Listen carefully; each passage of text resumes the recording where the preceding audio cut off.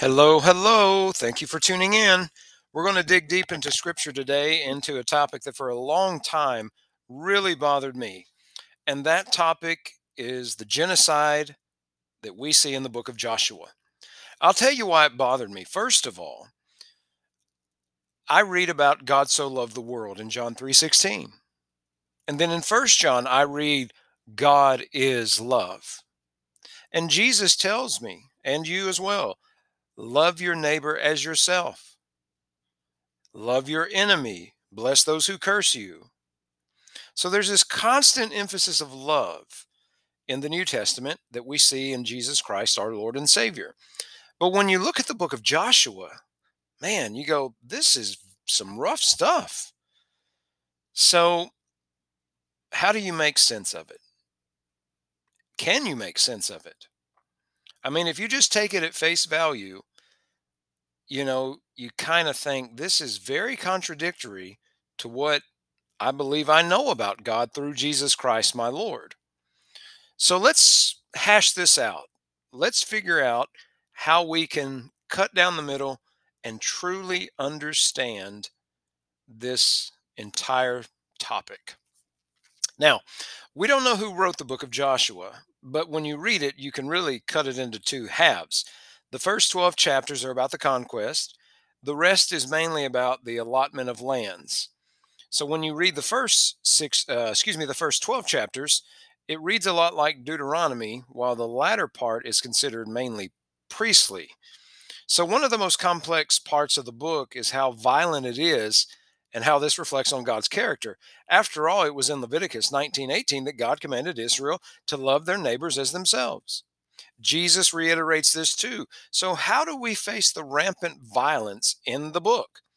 And there's this one word that's consistently used in relation to the book of Joshua: genocide. Now, when you and I think about genocide, we think of ethical cleansing of sorts, kind of like what the Nazis tried to do with the Jews, or how some other nations have done to some of their own indigenous peoples.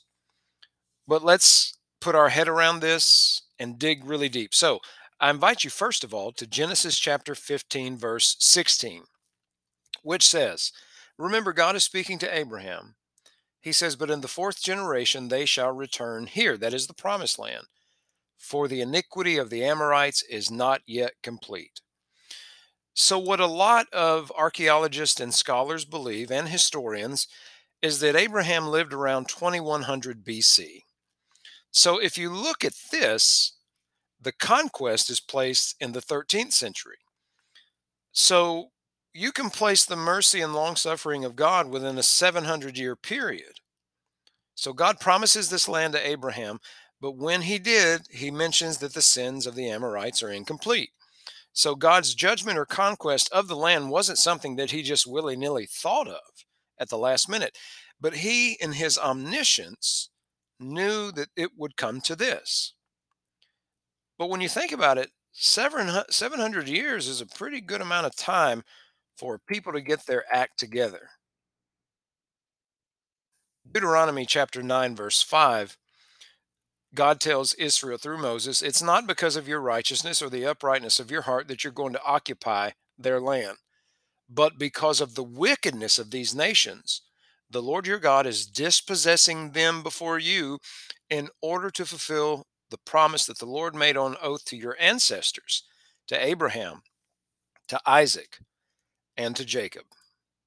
Now, here's the thing: God did not order, as we seem to think, their utter destruction. Deuteronomy chapter 7, verses 1 and 2. When the Lord your God brings you into the land that you're about to enter and occupy, and he clears away many nations before you. So notice this: there's going to be a preemptive clearing of the land by God. And he lists the various peoples there: the Hittites, the Girgashites, the Amorites, Canaanites, Perizzites, Hivites, Jebusites, and says 7 nations mightier and more numerous than you. And when the Lord your God gives them over to you and you defeat them, then you must utterly destroy them. Make no covenant with them and show them no mercy. Now, that show them no mercy, we're going to look at something a little bit later that balances that. So, God says in Deuteronomy chapter 7, verse 1, that he will clear away many nations before you. Now, you think in your presence, but the clearing away is going to occur over a period of time so that when Israel goes into the land, they're not going to run into as many people as what we may think would be mighty nations occupying the land. Also in Deuteronomy 20, verse 16 through 18. But as for the towns of these peoples that the Lord your God is giving you as an inheritance, you must not let anything that breathes remain alive. You shall annihilate them, the Hittites, the Amorites, the Canaanites, the Perizzites, the Hivites, the Jebusites, just as the Lord your God commanded, so that they may not teach you to do all the abhorrent things that they do for their gods, and you thus sin against the Lord your God. Now, as we read these things literally, you're going, man, this is bad, right? God really has it out for this people. But the one thing we have to keep in mind is that for a 700-year period they have sinned, and God judges that sin. Now, I want to point out that Genesis 15:16, God says, in the fourth generation they shall return here. So you and I would think at the very least maybe 400 years. Maybe that's how you could count a generation in that time. Um, the timeline that I take, that Abraham lived around 2100 BC and that Joshua went into the promised land in the 12th century, or excuse me, the 13th century, I take that based off of what archaeologists have uncovered as well as historians. Uh, I don't think you can always interpret numbers in the Old Testament literally. And I think a lot of people get in trouble when they do that because ancient Near Eastern peoples did not use numbers the same way that we did. Numbers had a very, very significant symbolism to them. One way of processing numbers is a result of Newtonian reasoning, which is how we process them. But for the ancient Near Eastern peoples, numbers weren't always used that way. So God mentioned four generations in Genesis 15:16, but in order for us to understand what he meant by that, we would need to investigate what they understood a generation to be, if literal, or what that meaning was to be symbolically. But I mention that only for the sake of clarity and for the sake of this podcast. So the first verse, the first verse, the first point is that this is something that God in his omniscience, that is his all knowing, sees and knows will happen, and he will have to judge this people because of the defilement of the land and the evil that they have done. The second point that I want to make is that we observe that God is going to preemptively remove people from the land. So he doesn't intend that these folks be completely exterminated or annihilated.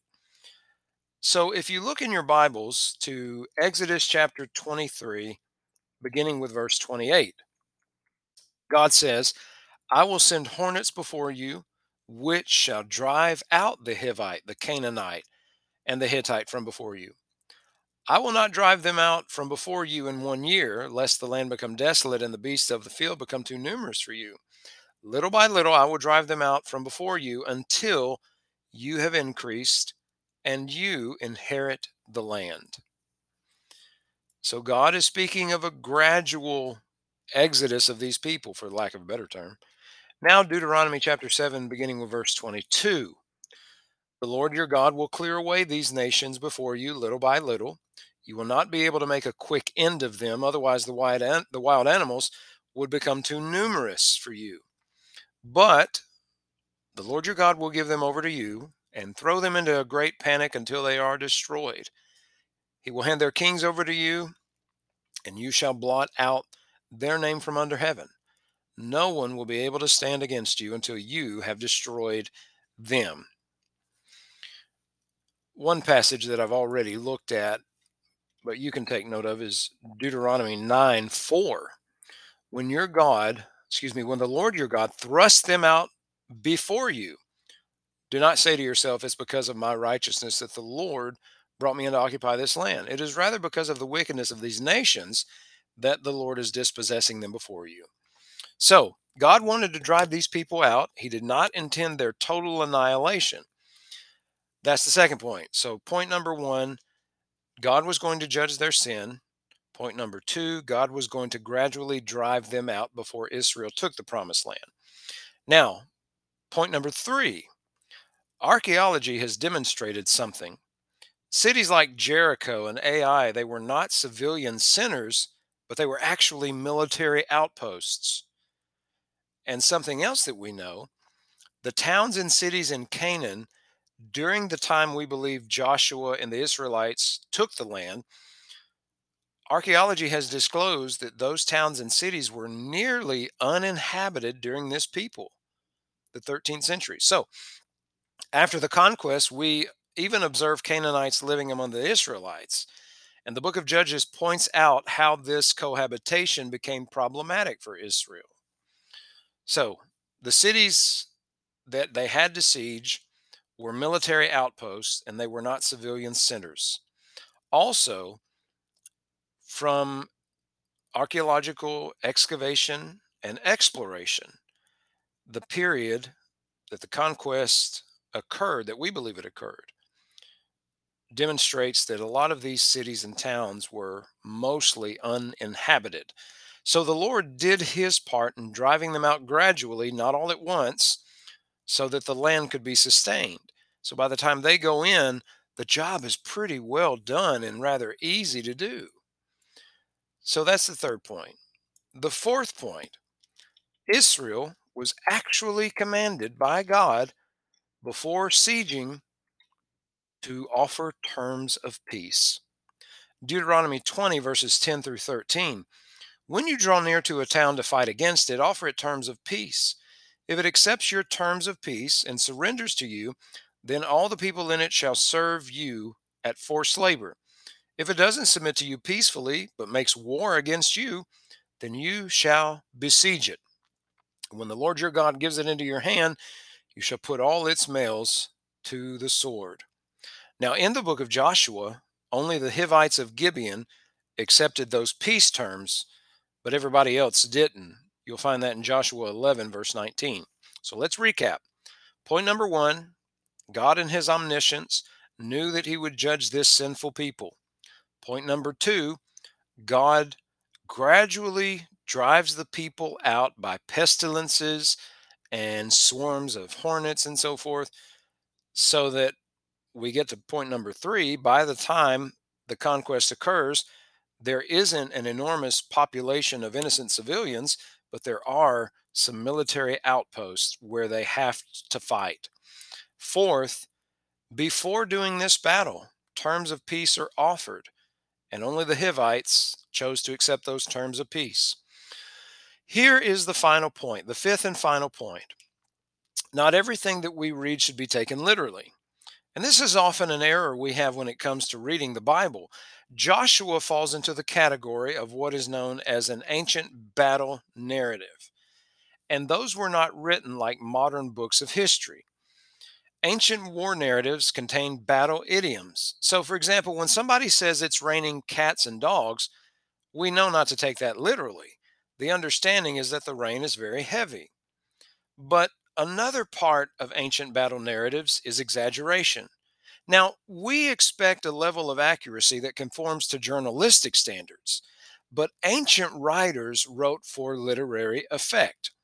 We might think of it sometimes as talking trash. Another example of this is how Joshua uses language to state that they took all the land and defeated all the kings and utterly destroyed the Canaanites. The point really is God had exerted complete control over the land.